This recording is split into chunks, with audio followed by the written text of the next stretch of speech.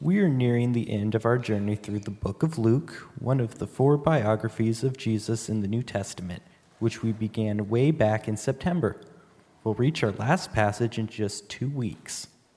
But before we get there, you may have noticed that we skipped a chapter, chapter 21.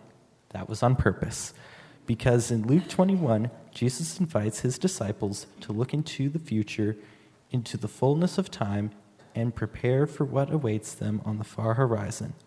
Some call chapter 21 Luke's Apocalypse. We'll be looking at it this week and next week. If you want to follow along with today's passage, we will be reading Luke 21, verses 5 through 19. The future Jesus describes in these 2 passages is ultimately beautiful, but things, Jesus tells his disciples, will get worse before they get better. And yet, because Jesus himself is walking with us, and because he knows the final outcome, we are, in fact, walking into hope. So listen for God's word of hope to you from Luke 21, verses 5 through 19. Some of his disciples were remarking about how the temple was adorned with beautiful stones and with gifts dedicated to God. But Jesus said, "For what you see here, the time will come when not one stone will be left on another. Every one of them will be thrown down." "Teacher," they asked, "when will these things happen? And what will be the sign that they are about to take place?" He replied, "Watch out that you are not deceived. For many will come in my name, claiming, 'I am he,' and the time is near. Do not follow them. When you hear of wars and uprisings, do not be frightened. These things must happen first, but the end will not come right away." Then he said to them, "Nation will rise against nation, and kingdom against kingdom. There will be great earthquakes, famines, pestilences in various places, and fearful events and great signs from heaven. But before all this, they will seize you and persecute you. They will hand you over to synagogues and put you in prison, and you will be brought before kings and governors, and all on account of my name. So you will bear testimony to me. But make up your mind not to worry beforehand how you will defend yourselves, for I will give you words and wisdom that none of your adversaries will be able to resist or contradict. You will be betrayed even by parents, brothers and sisters, relatives and friends, and they will put some of you to death. Everyone will hate you because of me, but not a hair of your head will perish. Stand firm, and you will win life." Amen. Thank you, Glenna and Graham. So, when you cache something, C-A-C-H-E, when you cache something, that means you are storing it up for future use. But what does it mean when what you're caching is resilience? It was the year 1941. Great Britain had been at war with Germany for almost 2 years, and it was, in the words of that movie title, Britain's darkest hour. Her army had retreated and had abandoned the continent against the onslaught of the German Blitzkrieg. And on the high seas, which is the place where for centuries Britannia ruled the waves, German U-boats were taking an appalling toll on British naval vessels and merchant marine vessels. In fact, in those 2 years, Britain had lost 770 ships and lost 16,000 sailors. The losses of the ships and the sailors were disheartening enough, but what was especially galling to British naval intelligence is that it seemed that many of these deaths were not really necessary. British intelligence had studied the classified reports of episode after episode of ship sinkings, and they noticed a discouraging pattern that again and again, as the crews of the doomed vessels were told to abandon ship, the sailors would essentially give up. They would fling themselves into the waves, making no real effort to survive. and they had been given life vests, and they'd been given life rafts, been given all sorts of emergency supplies. The only thing that they seemed to lack was resilience. Resilience. That invisible inner reservoir of strength and perseverance from which a person can draw when things get really tough, in the face of unexpected challenges. Resilience is that intangible motivation to keep going instead of simply giving up. And it was clear to British intelligence that basic naval training was altogether failing to instill such a reservoir of strength and determination. And so they set out to find a way to cache that resilience in each sailor long before the moment came when he might truly need it. Which is why they turned to this man, Kurt Hahn. In 1934, just a few years before that, he had founded a unique co-ed school for young people in Scotland called the Gordonstoun School. And at the Gordonstoun School, he used outdoor adventure, like mountaineering and sailing, to teach young people what he called adaptive coping, which is basically caching a reservoir of internal tenacity that would, in hardship, drive perseverance and confidence and ultimately survival.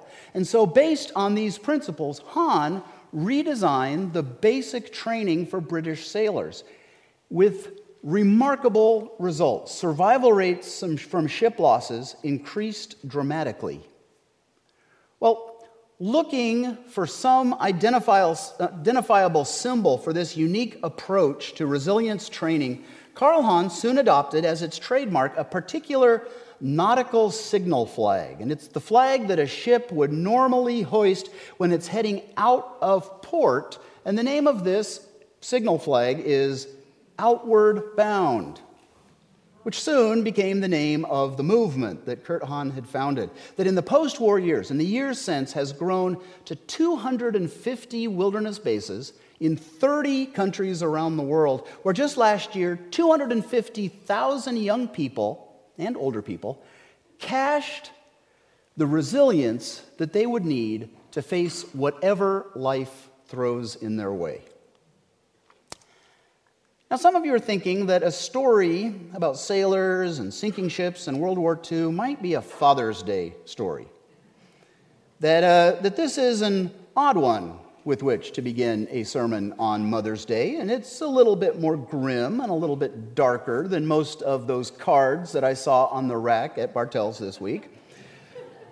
Even so, this morning I want to make the case that the capacity that Kurt Hahn was building into those sailors 80 years ago, caching resilience, is one that mothers have been giving their kids since the dawn of time.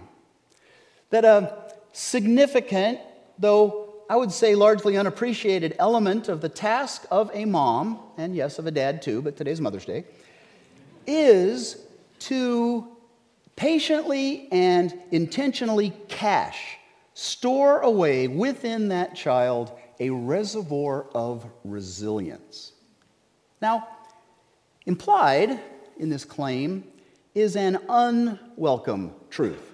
But it's a truth that every parent must face. And that is that at some point, off beyond the horizon, years, maybe even decades in the future, that child is going to face some sort of struggle that will shake them to the core. Some ordeal, some trial that a mom, as much as she might want to, will not be able to prevent and might not even be there to mitigate. The best a mom can do is to cache as much resilience as she can. Before I turn to this scripture that Glenna read, I want to explore this idea of resilience just a little bit further. What it is, where it comes from, what it looks like in real life. And so I've asked someone to join me up here who, more than anyone that I know, lives resilience daily. Kate Gibbs has generously agreed to reflect with us on what this word resilience means to her. Thank you, Kate. Here, come up here in the light. And I'm going to give you a microphone. All right. So, many in this room know you well, but not everybody. So, tell us a little bit of the story and why I might be making the case that resilience has been an important part of your life in the last few years. I'm not so sure about the second one, but I was a stay-at-home mom, and I always thought by the time my girls were through junior high, we'd be back in the workforce. Instead, about that time, I was diagnosed with multiple sclerosis. It's a disease where it's an autoimmune disease where your body chews up the insulation around your nerves and makes conduction along the central nervous system work pretty poorly. So basically, the messages from the brain don't make it to the limbs, and you get all kinds of odd symptoms. I was totally unprepared for this. I am somebody who has always, I'm an American and a Presbyterian, and I'm all for being strong in my own strength and self-sufficient, and weakness and disability was absolutely not on my radar screen. You even mentioned that this wheelchair right here was a difficult decision this morning. As I will explain,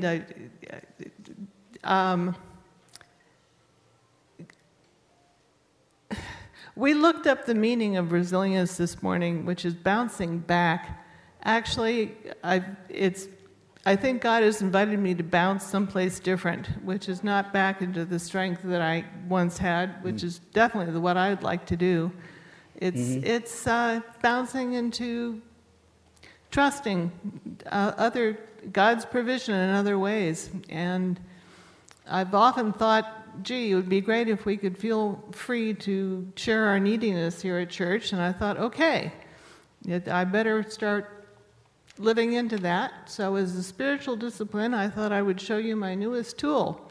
I'm still walking, but I'm darn slow, and this is going to be a handy tool, even if I do have a kind of a love-hate relationship with it right now.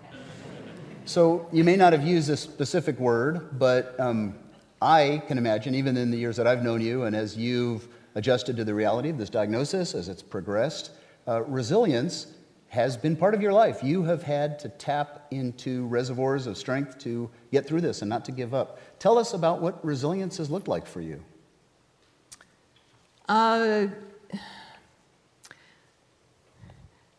You wrote that question as, what have I learned?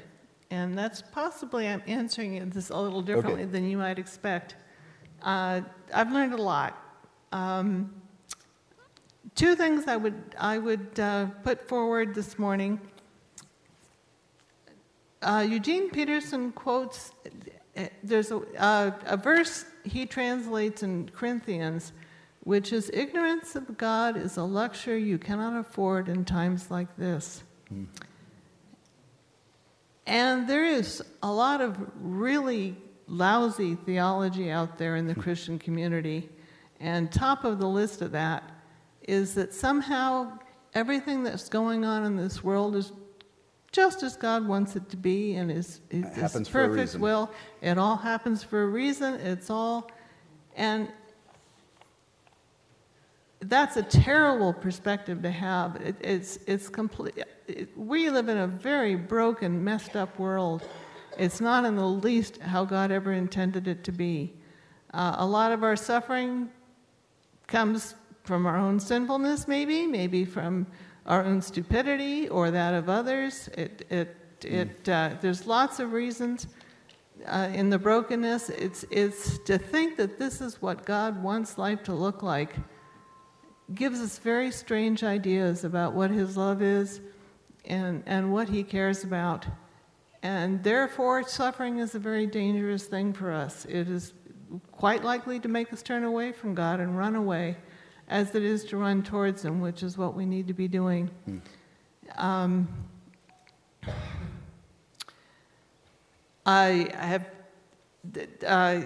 also explained that I'm not happy with weakness and smallness, but I've also come to see that no matter how strong we think we are in our human condition, again, there's a song by Rich Mullins where the refrain is, we're awfully small and not as strong as we think we are. And if we don't understand that, we can't let God be as big as he really is. And we can't let him be strong in our lives. We'll always be bound by the strength, by whatever strength we have, instead of by his resources. And sometimes he gives us the strength to go through things, but other times he just provides us the help. And it means I need to trust in you all to be there, which you have been. This has been a fantastic community. My husband's been there for me. And again, and resources in the way he's going to provide. I've learned to stop hoping in a particular outcome and just hoping in who God is and the fact that he loves me and he is going to be there. But trusting in you folks and in God and his provision is a lot scarier than trusting in myself. So, Wow.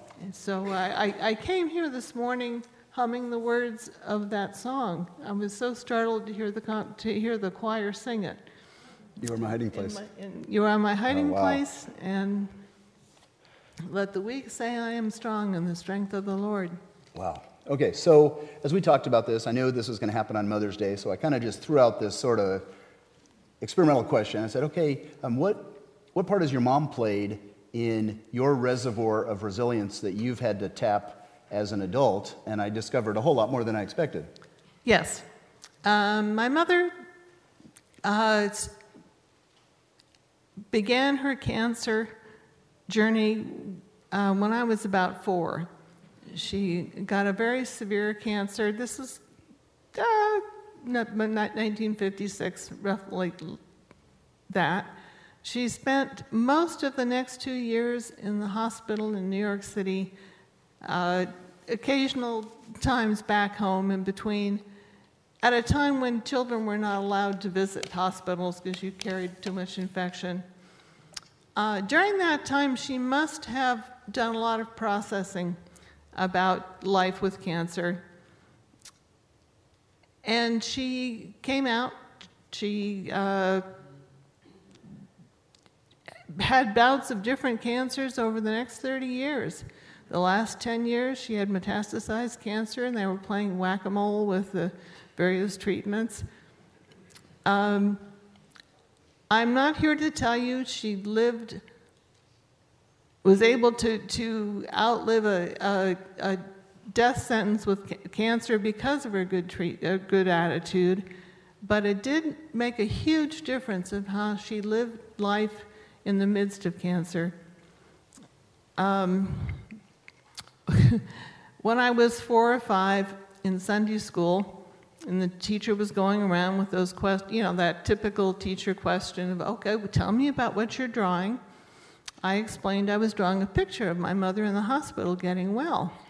And the poor teacher freaked out, and she went to the pastor the next day and said, what am I going to do? This child actually thinks her mother's going to be getting well. And they all knew that wasn't true.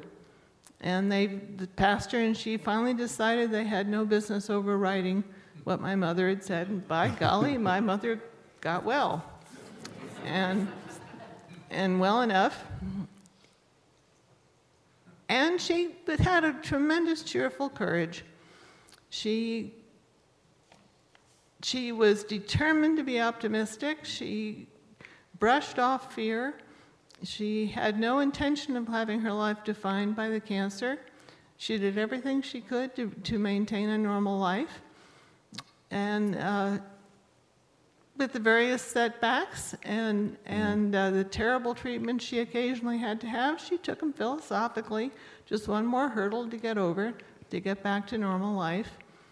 And when I was diagnosed with MS, I just knew this was nothing compared to what she'd been through.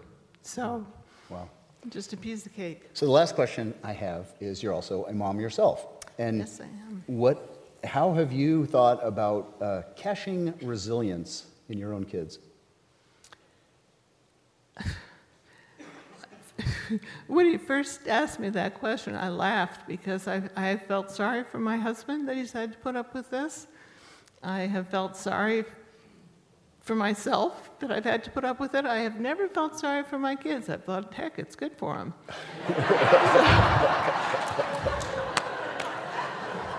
I mean, and they have learned a lot. They've learned to be nurturers. They've learned to be caregivers, and it has been good for them. I think, to be honest, we do need to learn to. There's a lot we can do to prevent suffering, and we should be doing that. We can't foresee everything that's going to happen, far from it. We can be almost guaranteed it's going to come in a form we don't expect, but that doesn't mean we can't do our best to have savings. I mean, just the simple, normal, dumb stuff, to build skills for our kids, to teach them to be sensible, to expect the unexpected to some degree. But we can also model a real faith in a real God. We can.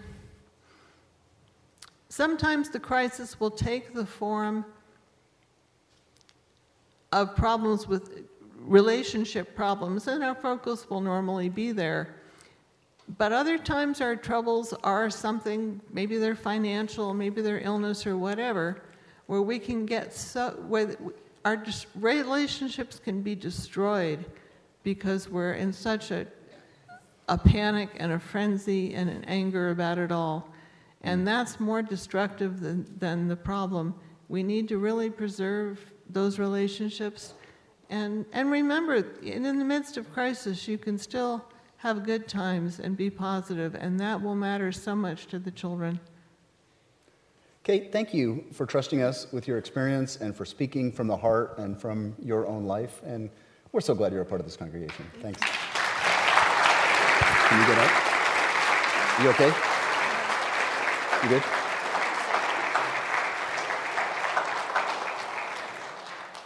Okay, let me know.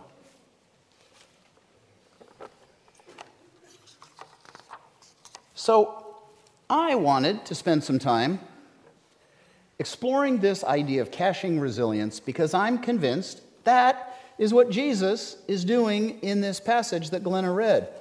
And maybe that shouldn't be surprising. All of our best parenting skills, whether we're mothers or fathers, are really reflections of the way that Jesus loves us. Paul talks about this. They're reflections of how Jesus patiently and wisely forms us and molds us. And so it also probably shouldn't surprise us that just like a mom's love, Jesus' love has within it an element of ache, of poignancy, of sadness, because Jesus also looks ahead. He looks over the horizons, and he sees the sorts of things that these disciples, these men that he loves so much, are going to experience, except in Jesus' case, of course, he sees it all far more clearly than a mother ever could, and he knows that it is not going to be all candy corn and cotton candy and unicorns. Jesus looks ahead at what he already knows his disciples are going to experience, and he sees genuine suffering and pain and persecution that he cannot prevent. Because in spite of the victory of his coming resurrection, the world is not yet fully healed. There's this residue of evil in the world that is still playing itself out in violence and in cruelty and in fear. And so Jesus knows that before things get better, they're gonna get worse.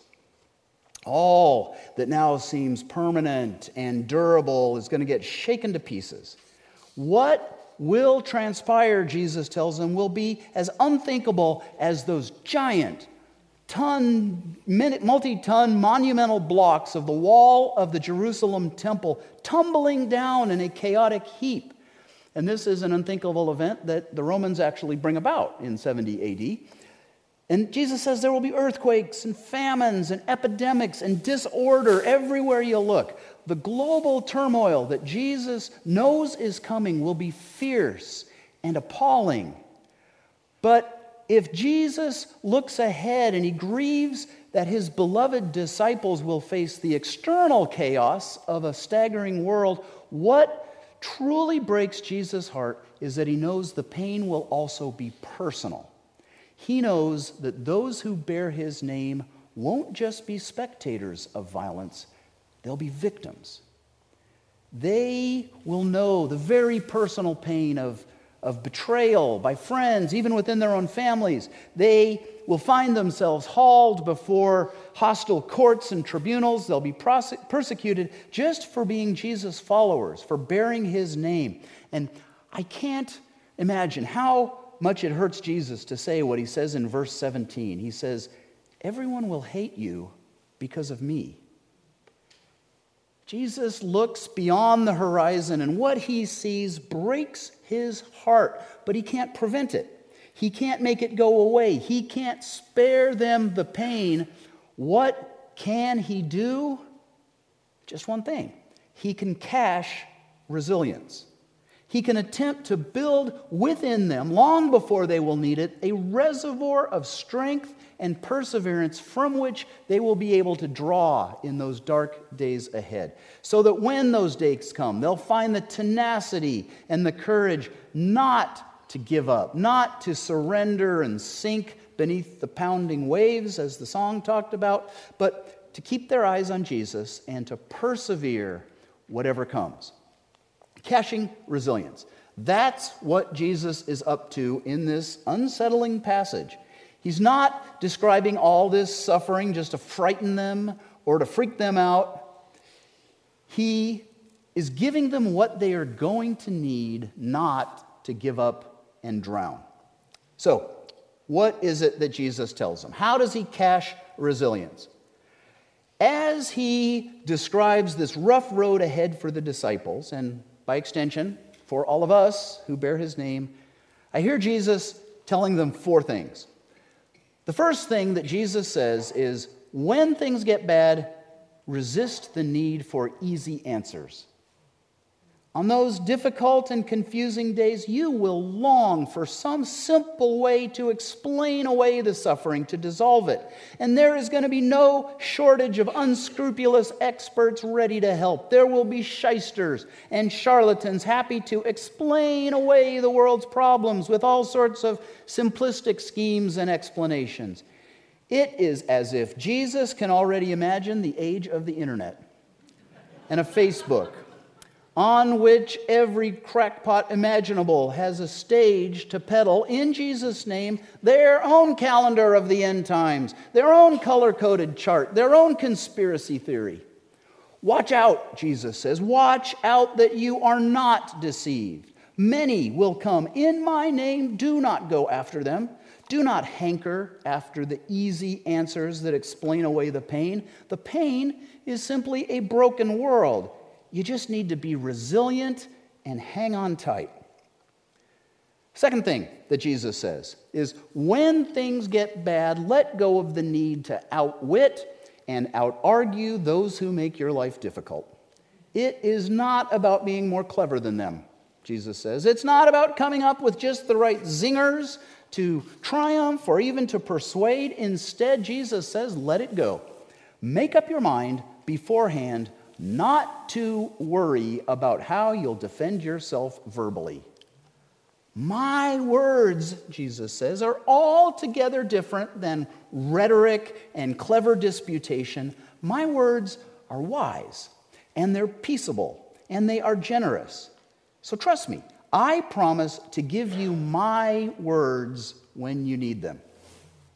Third thing Jesus says, to cash resilience inside those disciples is to tell them, when things get bad, reframe the suffering that you're experiencing. As bad as things might get for you, because you are mine, your life is part of a story that is bigger than yourselves. A story whose final chapters you already know.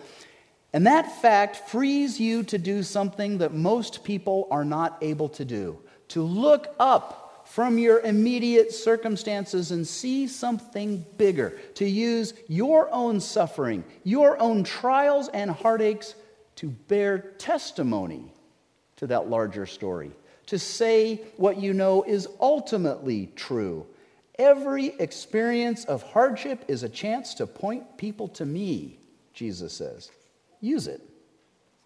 Finally, Jesus reminds them, as bad as it gets, remember, I love you, and I will not abandon you, and I will not let you perish. Now, if you were listening really carefully to this passage, you might see what sounds, at least at first, to us like a paradox. Because in verse 16, looking ahead, Jesus acknowledges this sobering fact. He says, they will put some of you to death. And that ends up happening. And yet 2 verses later, Jesus says, not a hair of your head will perish. I think Jesus intends that very paradox, because it's part of this extraordinary promise that we barely understand, the promise that Paul will marvel at in his letter to the Romans, that not even death, should it come, can separate you from my love. It can't ultimately destroy you. My love for you has conquered even death. As I, in kind of my mind's eye, imagine this scene that Luke describes in this passage in his 21st chapter, there's Jesus standing there with his 12 disciples, and there are these 12 peasant fishermen from way up in Galilee, and they've just arrived in the capital, and they are standing next to the visual splendor of Herod's majestic temple, and they are staring up at these mighty walls that are taller than anything they've ever seen in their lives. They are so spellbound that they can barely hear Jesus going on and on, saying something or other about some coming day in some hazy future when not one stone will be left upon another. I could imagine all that those disciples really heard was Jesus saying blah, blah, blah. If they were focusing at all on what he was saying, it just seems so implausible, so remote that the words Jesus was saying barely registered. I can imagine the disciples feeling that way, because I will admit it is similar to how I feel reading these words that he told them that day. Words about a coming season of persecution and of unthinkable hardship. Now, on one level, of course, the things that Jesus tells the disciples we can transfer to our lives. They are helpful for us. They do cash resilience within us as well. They prepare us to face our own personal struggles and hardships, and sometimes those are quite significant. And yet, these are words specifically about persecution that they will face for bearing Jesus' name in a hostile and hateful world. And like I say, for each of those disciples, that experience, in fact, is going to turn out to define the rest of their lives.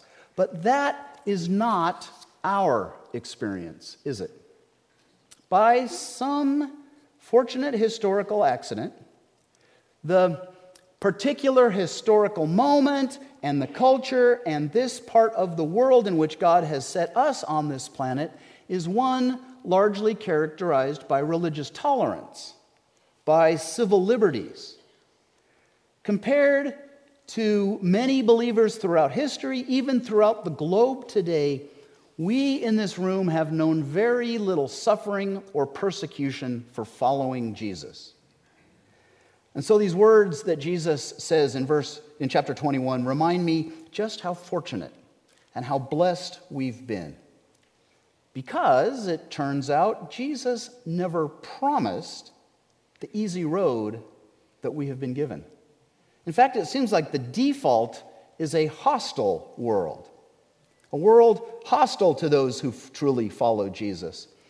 And it's a prospect perhaps more plausible for us as we've currently experienced the fragility of our own democracy and its many assumptions and its many guardrails. But for those who do know persecution now, and for those of us who don't or don't yet, Jesus leaves these words that cash resilience for whatever we'll face. The resilience of knowing that whatever happens, because Jesus walks with us, we are indeed walking into